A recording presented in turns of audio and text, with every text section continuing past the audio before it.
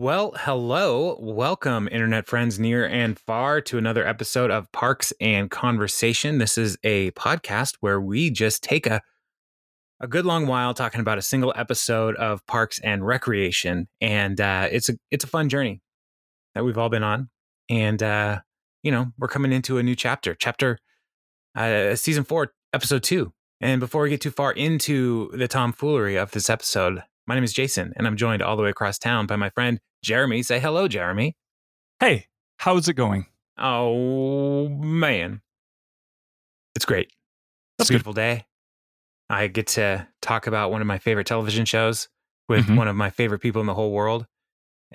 Jocelyn's here, and you're also here. Oh, that's good. That's just sorry. What show are we talking about today? Well, we're talking about season 4, episode 2. Oh. It's going to be good. It's a good one. It's the title of the official thing is Ron and Tammy's. Mm-hmm. Ron and Tammy's. And the basic premise... All the Tammys. Yeah. But one of them goes by Tamara. Or is named Tamara, but she goes by Tammy. Anyway. So there's a basic premise of this episode is Tammy 1 has returned, and she's trying to control Ron's life. And Leslie is trying to undo that. Meanwhile, Ben is trying to help Tom realize his business is going to be a failure. And Anne is helping Chris realize his goal of being a PSA star. I think I summed it up pretty well. Yeah, that's pretty much what I watched too. Good. All right. I'm glad we were on the same episode because that could have been really embarrassing. And this one, it breaks down into 3 distinct plots. So we're going to just tackle it as 3 different plots. The 3 plots do not interact with each other at all, which is unusual, I feel, in this show. Because it's not that big of an office or that big of a cast, but they're all doing their own thing this time. So dealer's choice. You're the dealer. Which one should we go with first between B or C? Because we'll do A last. Let's hear. Which one are you giving which plot to? Ben and Tom is B, and Anne and Chris is C. Let's do Anne and Chris first. Okay. Because I that was my least favorite. And then I think Ben's is actually really funny. And then the A plot, of course, is really, the meat of the whole episode. So let's start with C. Okay. So the C plot is Anne and Chris working together, which is, it's an opportunity that could be rife with tension because they used to date. But they're friends now. Anne Perkins. And so Anne comes to Chris's office, and we see that they're in Chris's office as she's playing a old PSA from the previous public health director named Walt Morfling, which is a fantastic name, Morfling. And it's a PSA about adult onset diabetes, and it's really old and it's really gross. And some of the things that they can do to prevent adult onset diabetes are getting an annual checkup, exercising, and praying, which I love. So yeah, sure. You got it. And so Anne asked Chris to help make a new one because, he's telegenic, he's in good health. He would be a great person to do this. And he's immediately he's flattered, and then right away jumps into wanting full artistic control. He's like, is there a script? I need a script. I need it in an hour. And then also what should we do for wardrobe? And Chris has a spiraling tendency here. And so as he's asking about wardrobe, he's like casual, formal, semi-formal, sporty, scary, posh, baby. Those are Spice Girls. I just got caught up in my own thoughts. And so, so Chris is going to spiral out of control on this. And Anne seems to immediately regret asking him in the visual of all of this. It's like, oh, okay, this is happening. And then, because Walt had to retire at 46 because he had diabetes. That the public health director got diabetes. So right. Yeah. He literally morphed his way out of a job. Yeah. I wonder if he wasn't praying enough. Yeah. And I say that as a person of faith. An atheist can't make that joke. Well, they could. But I would be offended as a person of faith. Okay. So that's how America works. All right. And then what? Nothing. Okay. So drop down. It seems like days go by for this episode. Yes. And so I don't know how many days happen between when we are introduced to this to when they actually start recording, because the next time we see Chris and Anne, they are recording in Chris's office, and he is saying his line. He's saying, diabetes can't be cured, but it can be prevented. Make a choice, make a change, and together we can make a difference. And then he asks for notes and is like, no, it's good as the last one. But Chris is like, I'd like to do another one. And he asks for more takes. And Anne's like, look, we got it. It's done. And he's like, well, it's important to me because it's important to you. And so it's like, whoa, that's interesting. Like, as I first watched this, I was like, that's interesting that he's like, it's important to me because it's important to you. So I don't know if Chris is having some heart change here, if this is them casting the seeds for some change in Chris's life in regards to Anne Perkins. Yeah, and it wouldn't be as funny, but I still feel like if she had just spoken up and said, well, it is important, but it's like, it's important that we get this done, and we've got it. So stop. Mm-hmm. Yeah. Pooping. Having watched many office PSA stuff and corporate training videos in my lifetime. I've made some. I mean, they're not art. They're not. Oh no. In fact, the best ones are the ones that make fun of the old ones. So it's like, these are going to be bad no matter what. So let's have a little bit of fun with it. Let's just recognize what this is. Hey guys, here's a PSA. You guys don't want to watch this. We don't even want to make it. But, Larry stuck his hand in the toaster again. So here we are. They budgeted for this. So yeah. I can't just put it all on a PowerPoint slide and say, don't put your hand in the toaster. We have to act it out. We have to look at all the possible different ways that hands could end up in toasters, connected or severed. There's a lot of different... It's not my hand. Yeah, that's another thing. What if it's like, okay, the science says don't put your hand in the toaster. What if I want to put Bill's hand in the toaster? That's a HR situation at that point. But that's another whole half hour of video. So, I mean, this is what happens with these. I really want to make this video now. I'd shoot it like a horror film. Yeah, it would be great. Yeah, it would be really good. And it would be even better if you could get Bill Murray to be in it. And, somehow. And say in my previous documentary, Groundhog's Day, I thought I went through all the different iterations of self-destruction with toasters, mainly just dropping it in the tub. But there's more. Did you know that nearly one office accident every year happens where one office toaster related accident happens every year?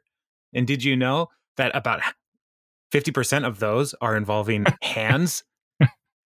Which easily could have been avoided. Totally could have been avoided. Also, knives in toasters, bad idea. So let's talk about toaster safety in the workplace. And then just go on from there. I feel like I'm writing this for you. So yeah, it's pretty much done at this point. Yeah. You roll with it, Microsoft. So Chris is pretty excited about it. He wants to get it perfect because Anne spent a lot of time writing this. And she says, not really. Anne wants to put as minimal effort into this as possible. And well, I think he sucked all the energy out of it. Like, hey, let's do this. This should be easy. And then, yeah, she's like, we've got it. This is done. So it's not. I don't know if she doesn't want to put any effort. I just think like their levels of expectations are way far apart. Right. Yeah. But Chris is a perfectionist in all things, and so he wants to get it perfect. And then so the scene ends with, so let's do one more, then 5 more, then 20 in a row. So I that haven't should do seen it. this one in a long time. That one made me laugh out loud. I was like, yep. Then 20 in a row. So and then So that'd be 16 in a row, or 26 in a row. yes, and there might be breaks. I don't know if they're going to get the craft food cart come in and like help make sure that they get things taken care of with a vegetable loaf for the talent. So cut to one of these many takes. Chris jumps into frame. He's like, diabetes, fight it. Not quite, but I like the energy. Are we still rolling? and just like, yeah. And so he's and asked to take a break, and he's like, that's a great idea. We're so close. And he's like, I'm going to clear my whole schedule, and cuts to a talking head. And Anne's like, I don't know why I dated him for a long time. And he broke up with me. So and in the background, Chris is still like working out the lines, like revising the script as they go. Mm-hmm. And this is what also made me laugh. Fat equals splat, as in you're dead. Is there something there? No, I don't know. No, that sucked. And then he starts saying like, all right, let's go with this. Are we still rolling from the top, everybody? And Anne just looks at the cameras like, I'm the only one here. So it's a total expectation fail here. He thinks it's a lot bigger, and Anne is trying to bring it down to earth. And I wonder if these are like little in jokes that like Sure and Sure didn't write this. I didn't write down who it was, but it's like little Hollywood things. Like I'm sure they've all dealt with actual actors who are like this. So, it's Rob Lowe. I'm sure they've been around people who do this in real, like in their actual Hollywood job, acting, I guess you call it. Yeah. Often people call a Hollywood job acting, but there's so many Hollywood jobs. Sure. I would like to see the set design person go, no, you didn't get that take from the top. Like that would be fantastic. Yeah, Hollywood job. For a Hollywood job. So then next time it cuts back to Anne, she's sitting out in the lobby of Chris's office, and talking to the delivery guy. And she's like, how were we together for 5 months? And he's like, maybe it's just because of your life situation and where your life is emotionally. And like they're having this deep conversation with John, the delivery guy, who we never see again. And then Chris comes out and is like, I just found I have a stain on my shirt, so we have to start all over. Everything we used is not usable anymore. You laugh, but I have had that happen to me. I did a marketing video for a relatively large Northwest company, and there was one of the people that I filmed. Her hair she had one piece of hair that kind of was out of place and fell down just right over her eyebrow, but then back out. And it was great takes, amazing takes. Got the review footage back, and they're like, I can't be on camera like that. We got to reshoot it. I need to know what company this is. I can't. I don't want to say it over the air. Could you say what it rhymes with? Romera. Ah, yes. So, okay. I was like, really? Okay. Oh, so then we bummer. set up this whole other, and I did the whole thing in one day and had to set up this other, anyway. And then they hated the second take even more because we didn't have as much control over the set because we had to rush to get it done. Right. So anyway, like these things absolutely happen. I have a stain on my shirt, throw it out. Oh my gosh. That's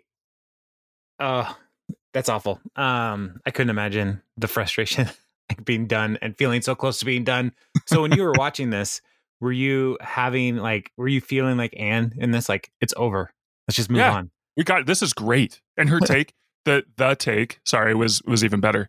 So the first time. So anyway, I was just going back to Parks and Rec, just to change the subject a little bit. I was really jealous of this because my delivery guy just throws stuff at the door and walks away. So we never get into deep conversations.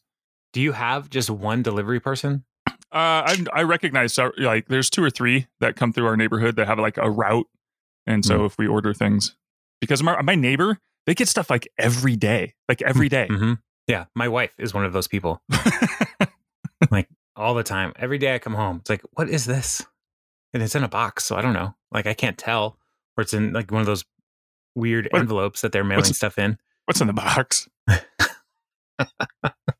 That's how I feel every time.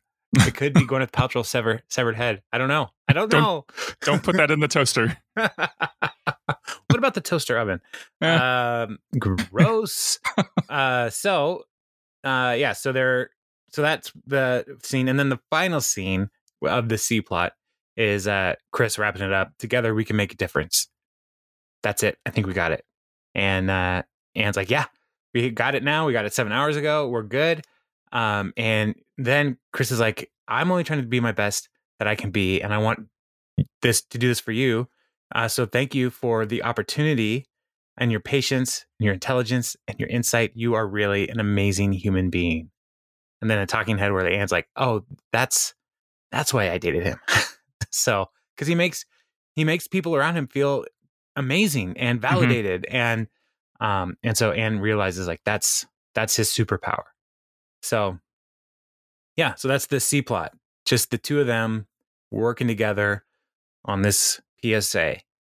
And there's knowing the whole story, like they could have advanced some relationship dynamics after this, but I'm glad they didn't. Yeah. I'm glad they didn't like fast forward some things between Anne and Chris. Instead they let it breathe for a while, Yeah, So, it helps those things later make more sense when it's like there was conflict there, so there's time and they need to figure out who they are, individually, and who Anne, like when Anne was talking to the delivery guy, I think that's why they threw that in there. And so once she can figure out who she wants to be and Chris learns how to, calm himself down, then they could actually be together. So yeah, it makes sense instead of just like in, 6 episodes, they're back together or something like that. You're like, where did this come from? So, yeah. I do also appreciate the wisdom of the delivery man, John. Yeah.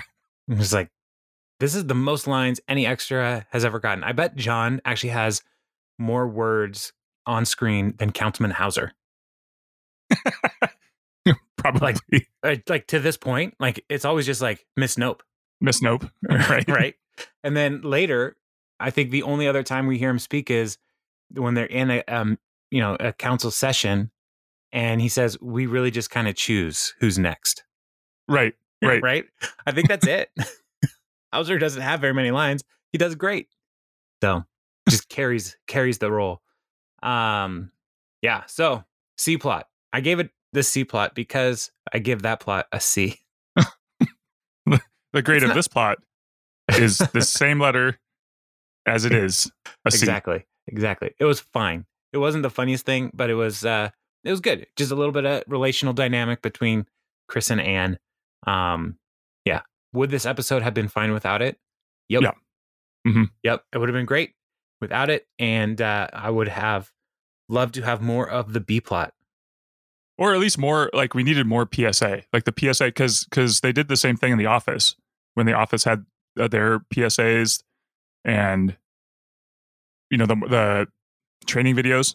Mm-hmm. So I think that's a thing that somebody, Daniels or Schur, really likes to kind of poke fun at. Because, yeah, I'm sure a lot of filmmakers have started in that area. And so it's kind of like, here's our chance to say just how terrible these really are. Right. Yeah. So are you lobbying for like the release, the whole cut of that PSA with Morphling? No, because, with Morphling? Oh, yeah, for sure. Yeah. Yeah. Because there's some of them are so bad they're good. Did I send you? I wish we had an external, like maybe we can tweet it out or something like that. Have I sent you the Sizzler one, the marketing video? Like No. where they're trying to get their franchise, like people to buy into their franchises. It's one of the most amazingly terrible, awesome American power like marketing videos I've ever seen in my life. So, I'll send it to you, and if you think it's good enough, you should send it out on the official Parks and Rec Twitter feed. Okay, which is at Parks and Convos. Parks and Convos. Yeah. Anyway. Yeah. Okay. So B plot.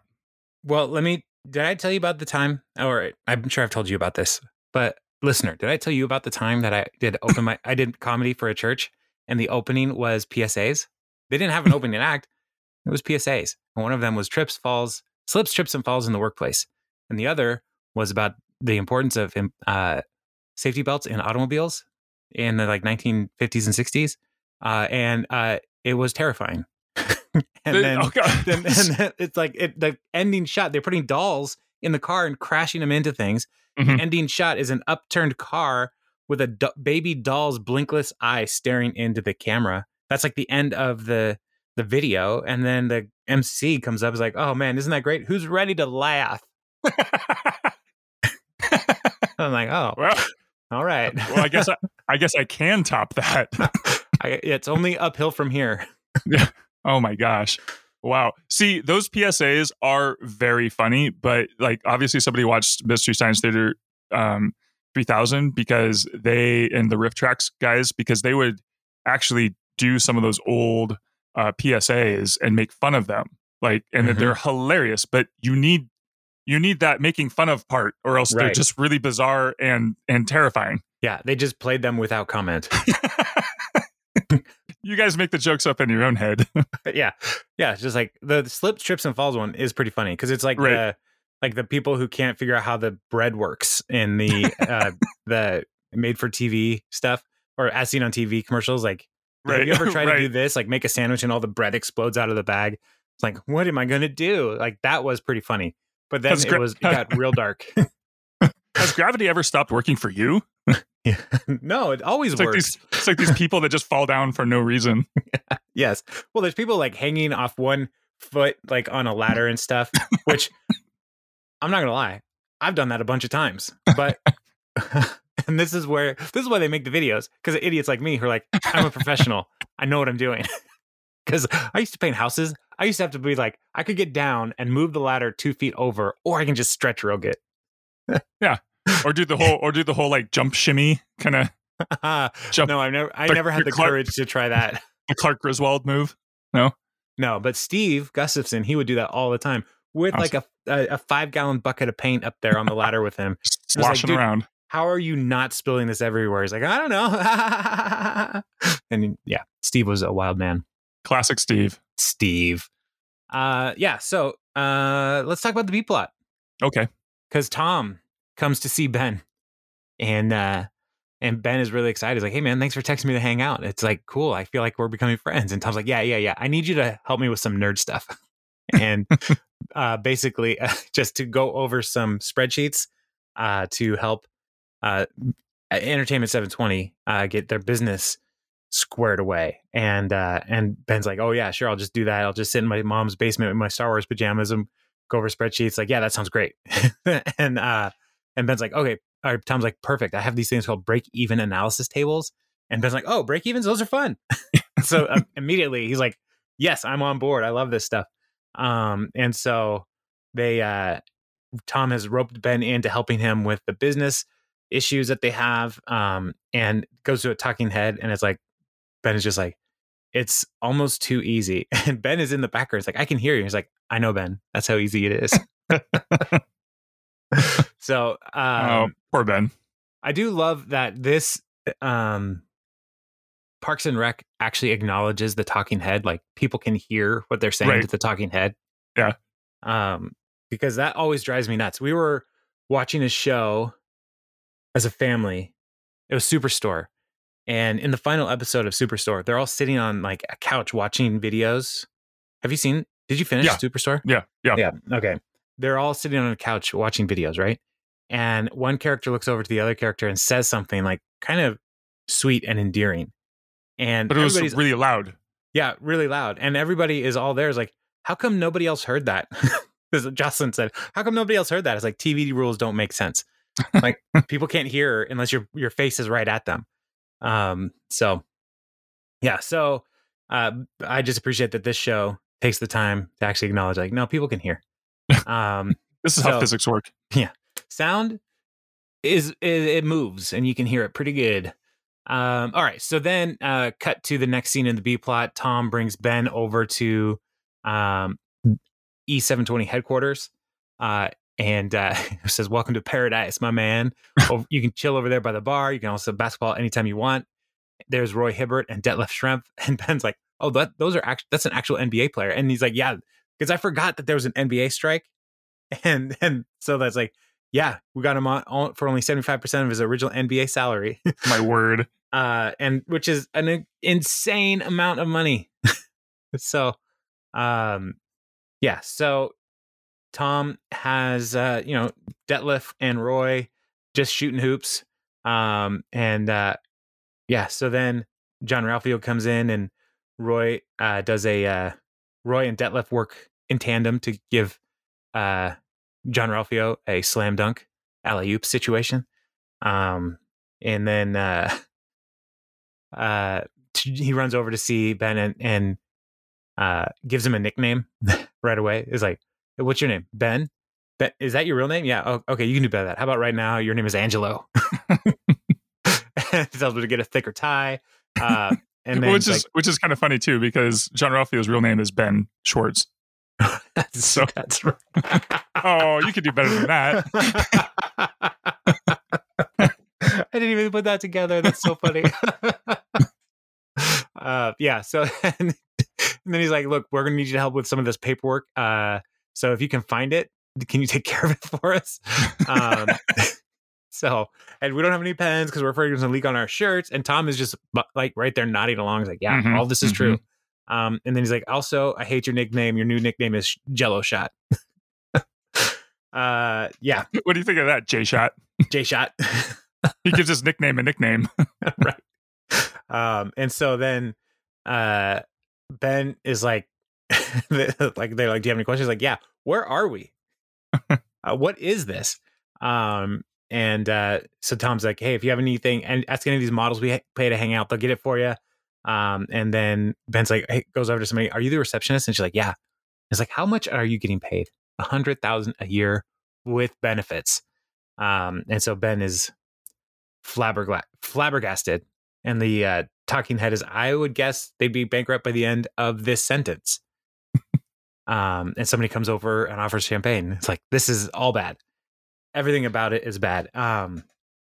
So then fast forward in time, and Ben is coming back to the office, and they're like, "Hey, look who's here." And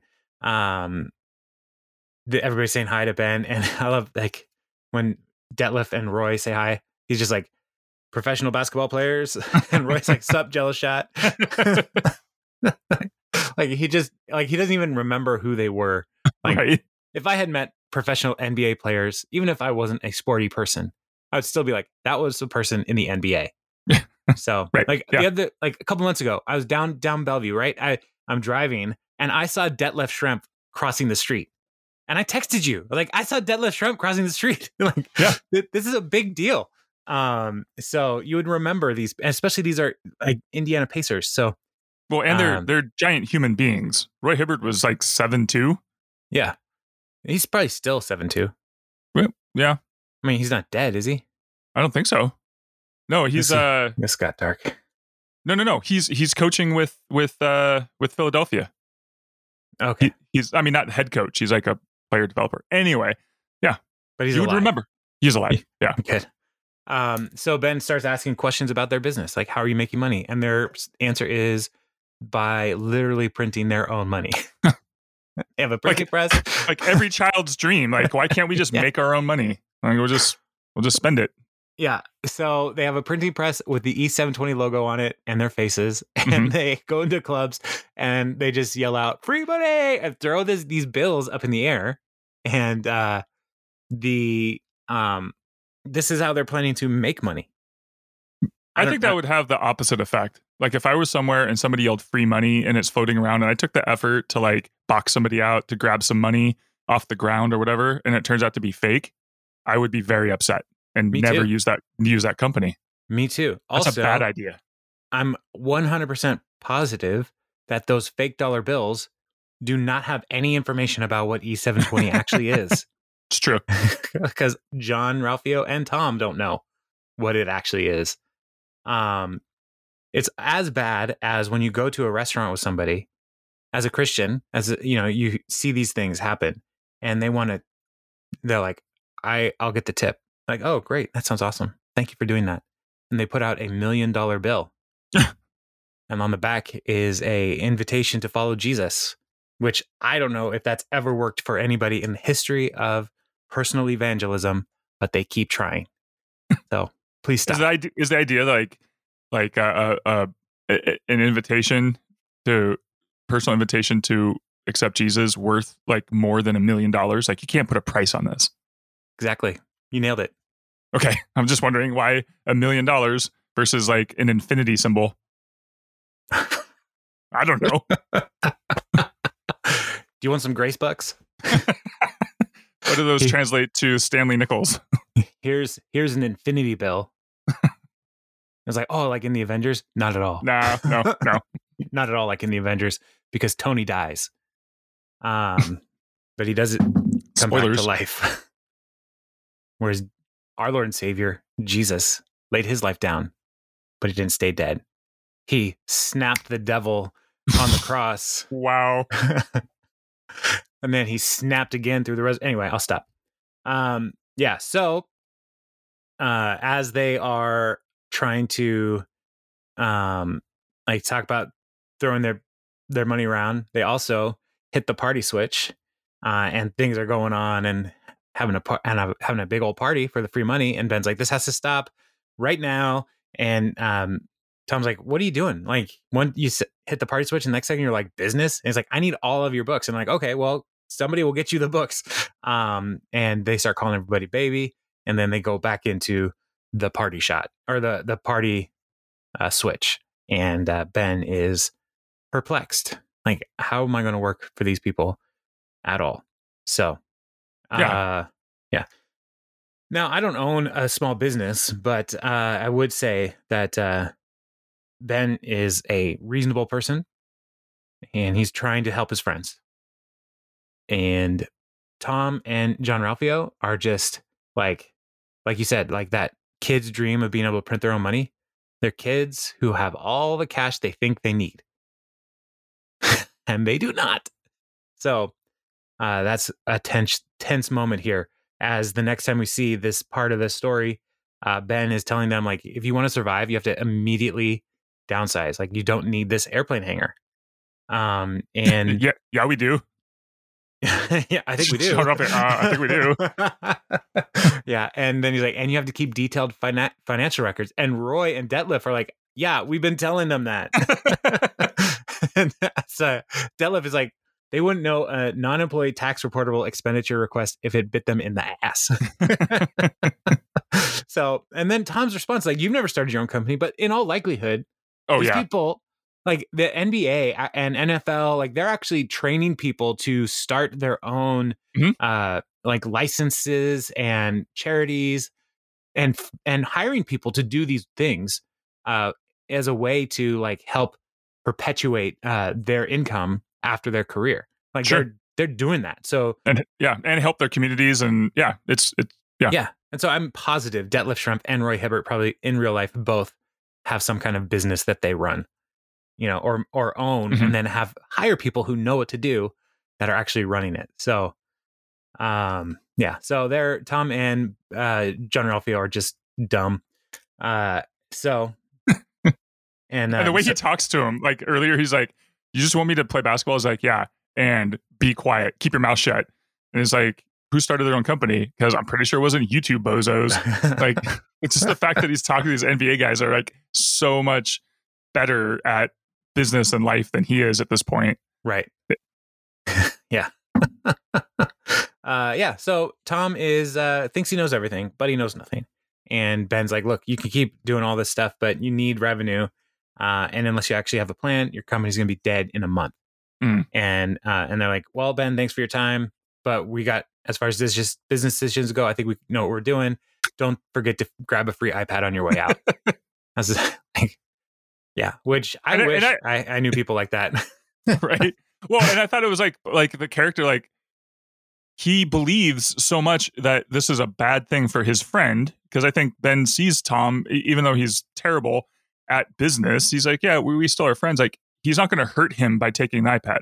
So it's like these little tiny decisions. He's like, and they even call, it's like, hey, he didn't even have one. So like, I was like, man, I probably would have taken one. I probably would have too. Because it's like, back then, because I didn't have one. Yeah, if you're dumb enough to just be giving these away, like I'm smart enough to take one. That's how I look at it. So, so then towards the end of the episode, Tom comes and sees Ben, and Ben, Tom's like, "Look, I'm sorry. We had 5 accountants look at E720, and they all said the same thing you did." And Ben's response is, "Well, the first thing you need to do is get rid of 4 of those accountants." That's good advice. And then Tom's like, "Look, here, I got you this. It's an iPad." And Ben's like, "You got to stop giving these away like candy." He's like, "I bought this for you personally as a thank you." And even at the end, like Tom's trying to get a little bit of like schmooze credit. He's like, "It's an iPad." Right. Like, I spent a lot of money on this for you.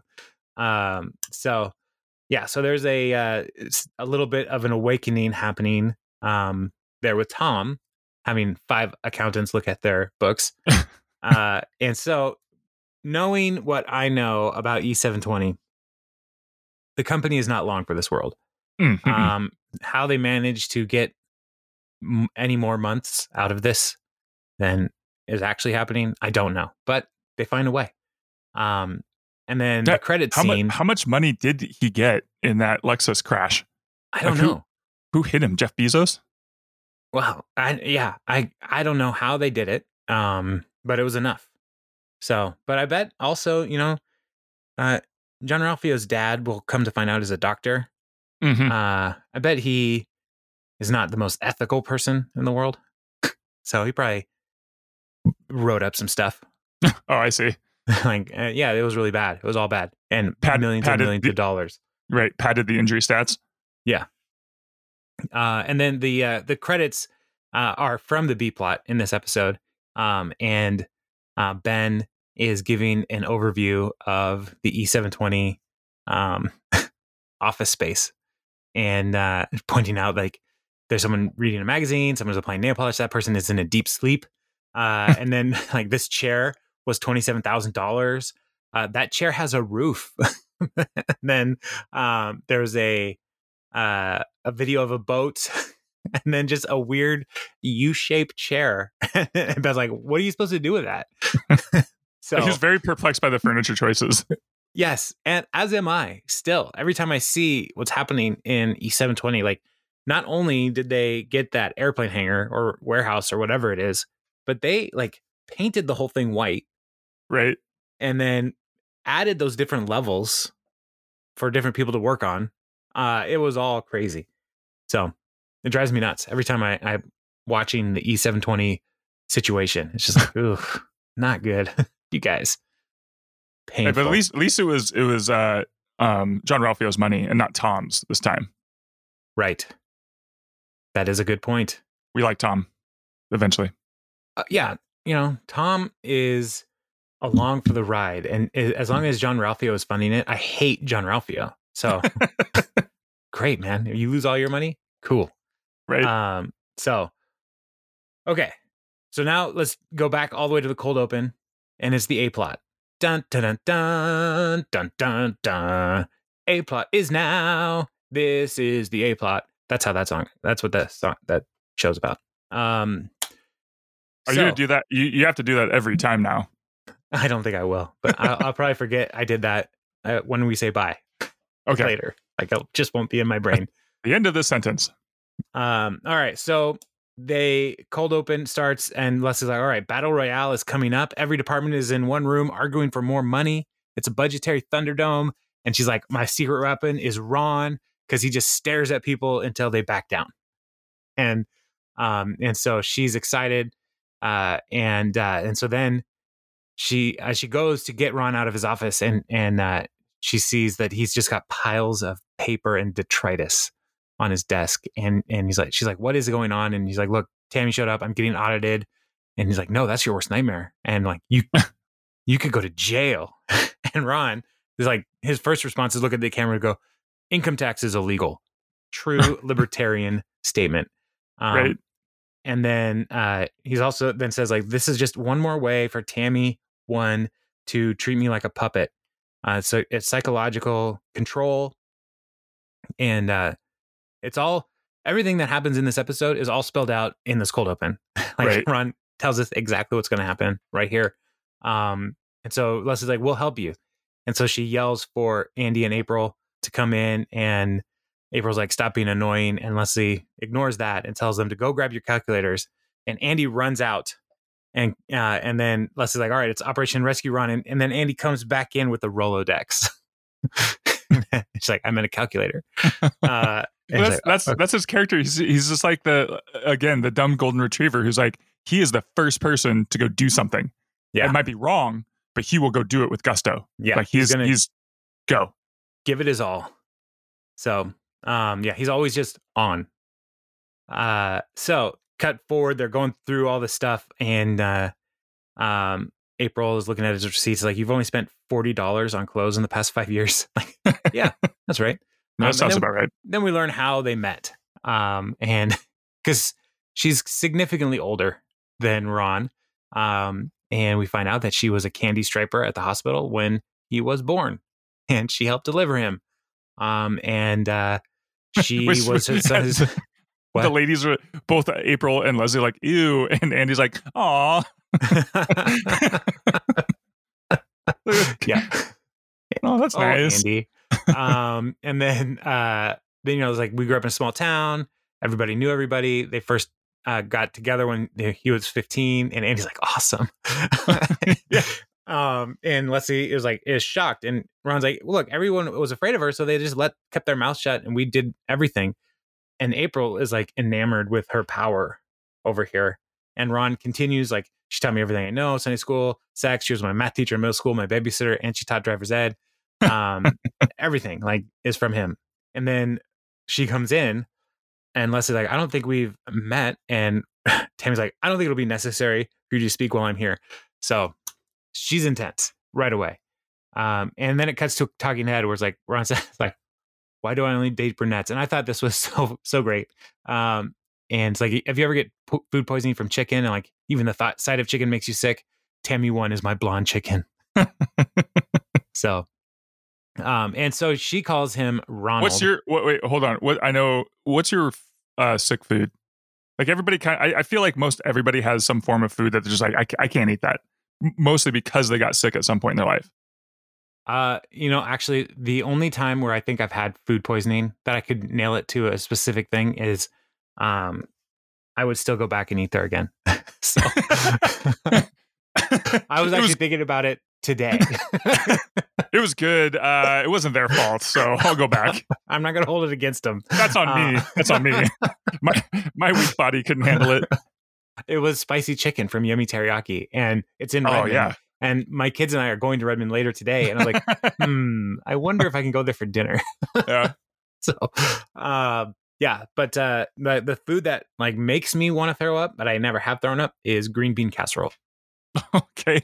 Well, that's mostly because it looks like throw up. Yeah. It looks like somebody already got started on it. Yeah. So what's yours? Apricot juice. When I was little, I was taking a road trip with my grandparents and I was in the back of a van. For some reason, I don't remember being belt buckled in or anything, because it was, the before times. And I had a box of apricot juice, and I was just chugging it. And I got car sick and just threw up everywhere. And it was like this bright orange. It was disgusting. And to this day, I smell apricot juice, which I don't smell very often. But when I do, it's like, it's coming. I didn't even know you could buy apricot juice. I don't think you can anymore. I think they outlawed it just because of that. They heard about you. The FDA was like, did you hear about Jeremy? Mm-hmm. He got so sick. Do you remember? I mean, they still make it, but Sobe drinks. I used to love those. Like Sobe Life Water. Well, is that what it's called?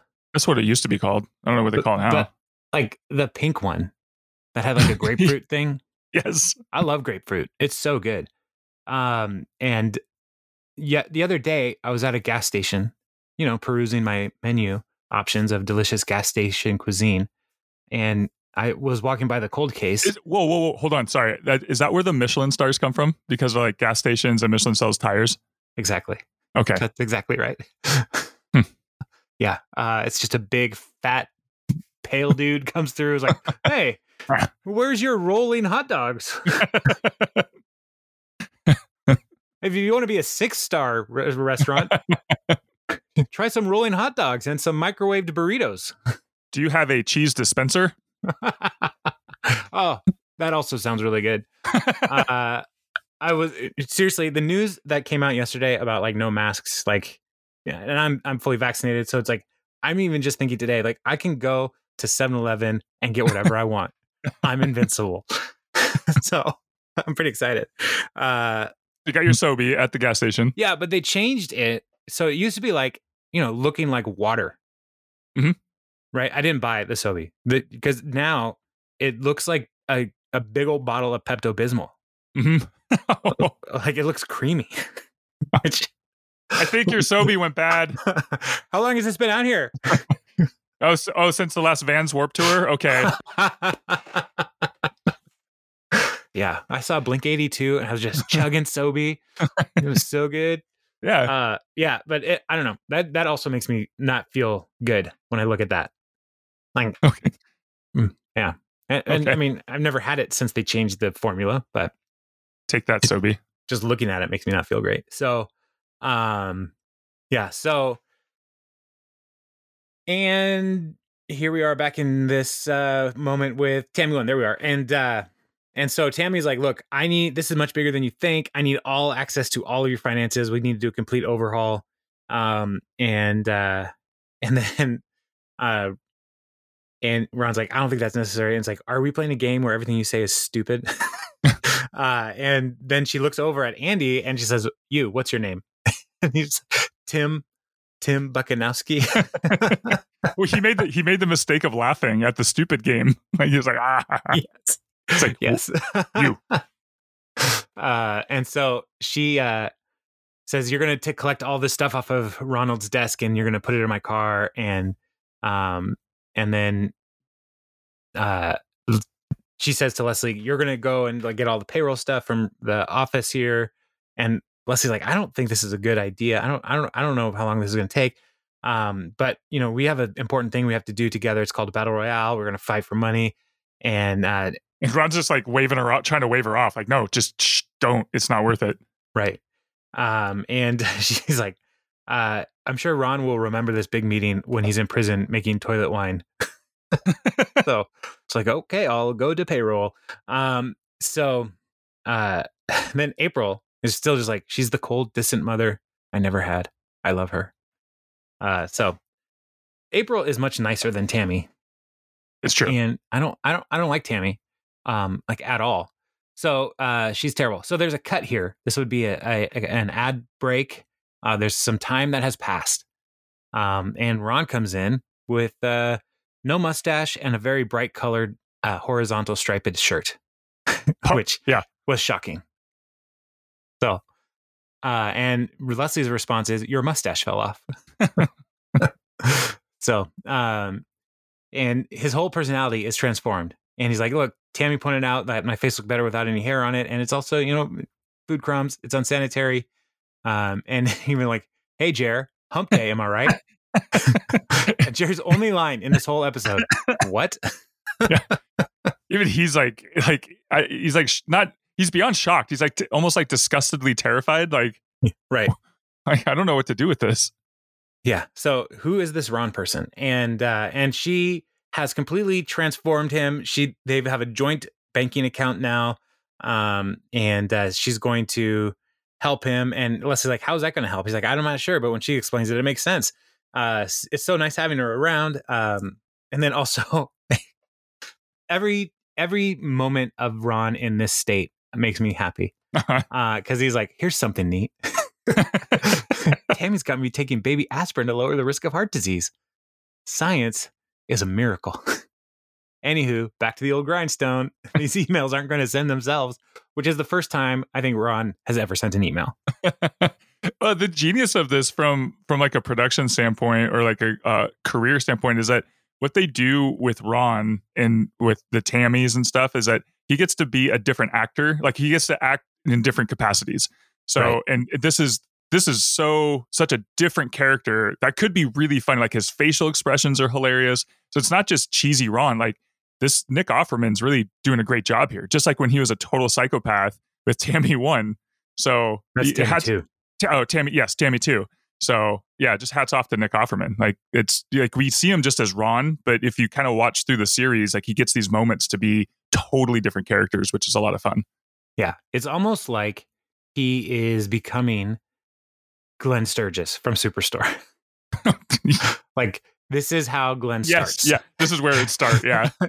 So, yeah, so it's great. I love that. We get to see the range of Nick Offerman, all the while playing Ron Swanson. So Right. he's Ron, Ronald, and later he will be Ronnie. And then it cuts. Next time we cut back to the office, there's an extra who's just like, "Thank you," and Ron's like, "We're here to help, man. So hope the rest of your day is cool beans." I don't know that one. Once again, that's a laugh out loud line because it's Ron Swanson. Yeah. He says, "Cool beans, cool beans." And so Leslie's like, "Ron, what is this memo that you're not going to the battle royale? Like, first of all, I was alarmed that you sent a memo." And then also you love arguing against government spending. And so why don't you want to do it? And so Ron's response is, the government knows what it's doing. I'm confident that, and then Leslie slaps him in the face. And then you and I are going to lunch. And he's like, I have to ask permission. And Tammy says no. And so he's like, I can't go. And so Leslie's like, no, it's happening. So then cut to restaurant. Well, there's a talking head where Leslie says, when Ron falls for Tammy too, he turns into a demonic sex maniac, but this neutered wimp, this is worth. Operation Golden Dove is in trouble. Yeah. And I love the operations are all some kind of bird, right? Operation Majestic as it moves bird. forward. Yeah. So Operation Golden Dove is in trouble. And so they're at the restaurant and Ron's like, there are some things I need to speak to you about, but I'm not quite sure how to phrase them. And he's like, you can say whatever you want. It's just between you and me. Isn't that right, my love? And look over and Tammy is right there at the table. And so Tammy is like, Ron wanted me to be here. And then Ron's like, Tammy's totally cool. Can I go to the bathroom? And he leaves. And she's like, remember to wash your hands.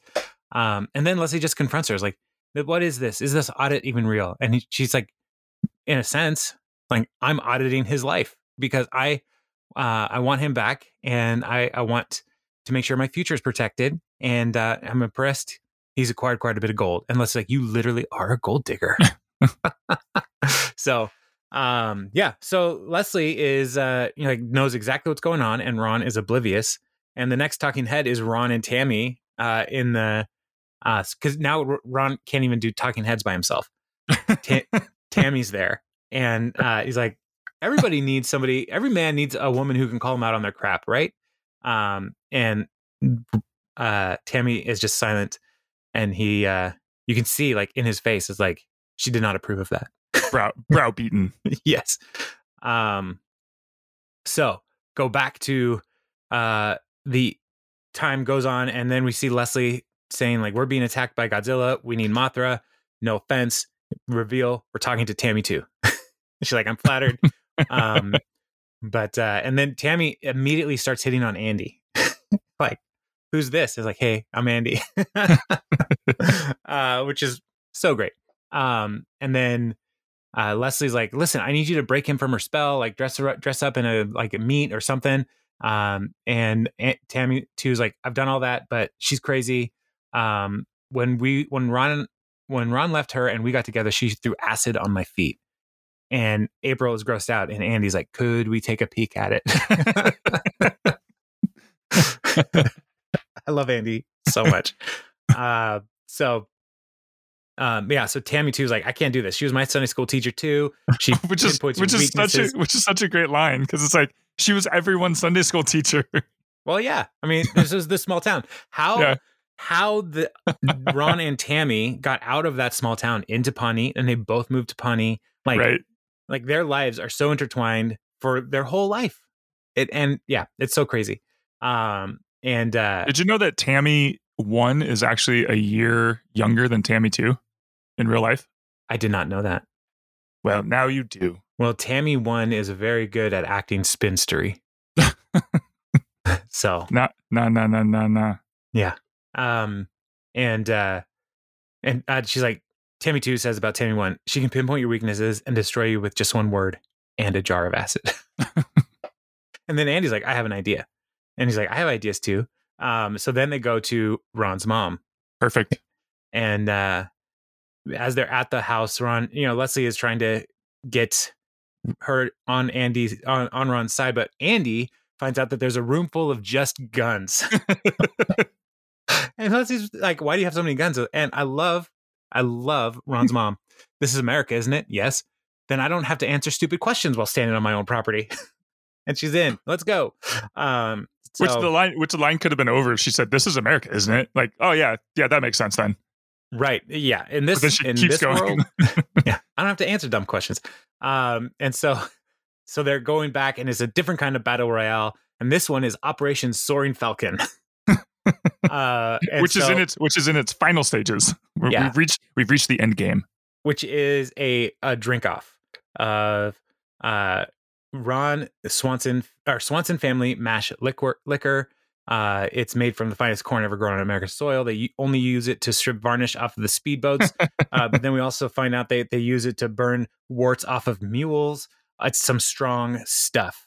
And so Tammy and Ron's mom are going to have a drink off. And then Leslie's like, no, I'm in this too, because they're both saying like, if whoever wins, they get Ron to come with them. And Leslie's like, no, I want Ron to stay here with me. And she takes the first drink and she's like, that was a big mistake. Poison. Yeah, poison. And then cut to the next one is like, had enough. And Ron's like, Leslie's like, no, that's Tammy. Sorry. Reading is hard. Of this baby formula, not even close. And Leslie is more and more drunk. And she says, not Mevin Clarse, Marvin Clods, Glenn Close. So she's having a hard time. She can't feel her face. Yeah. So then the next scene they cut to, she's saying, everybody prance now. Prance, prance, prance, prance, prance, prance, prance. And Ron's like, she's had enough. Call it off.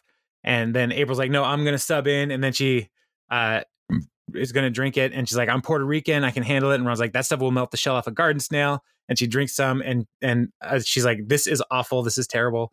And Ron basically takes all of it and drinks the whole thing by himself. And I love the way like Ron holds the jar like over his head using just a little hook in the mash, in the typical mash liquor jar.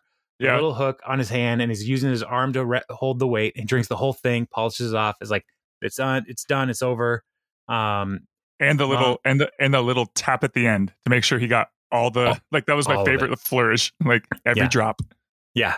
And he's like, Mom, you're going back to the farm, and Tammy 1, you're going back to hell. And she's like, fine, I already know where your safe is. I still have your gold. And Ron's response is, that's decoy gold. So like, I don't know if he painted lead. I don't know what it is, but she took half of it. And Leslie's response is, Ron, your family's weird. So, decoy gold. I love it. Yeah. So, man, what? Which is kind of funny because Tom and John Ralphio have decoy money. So that's true. That's true.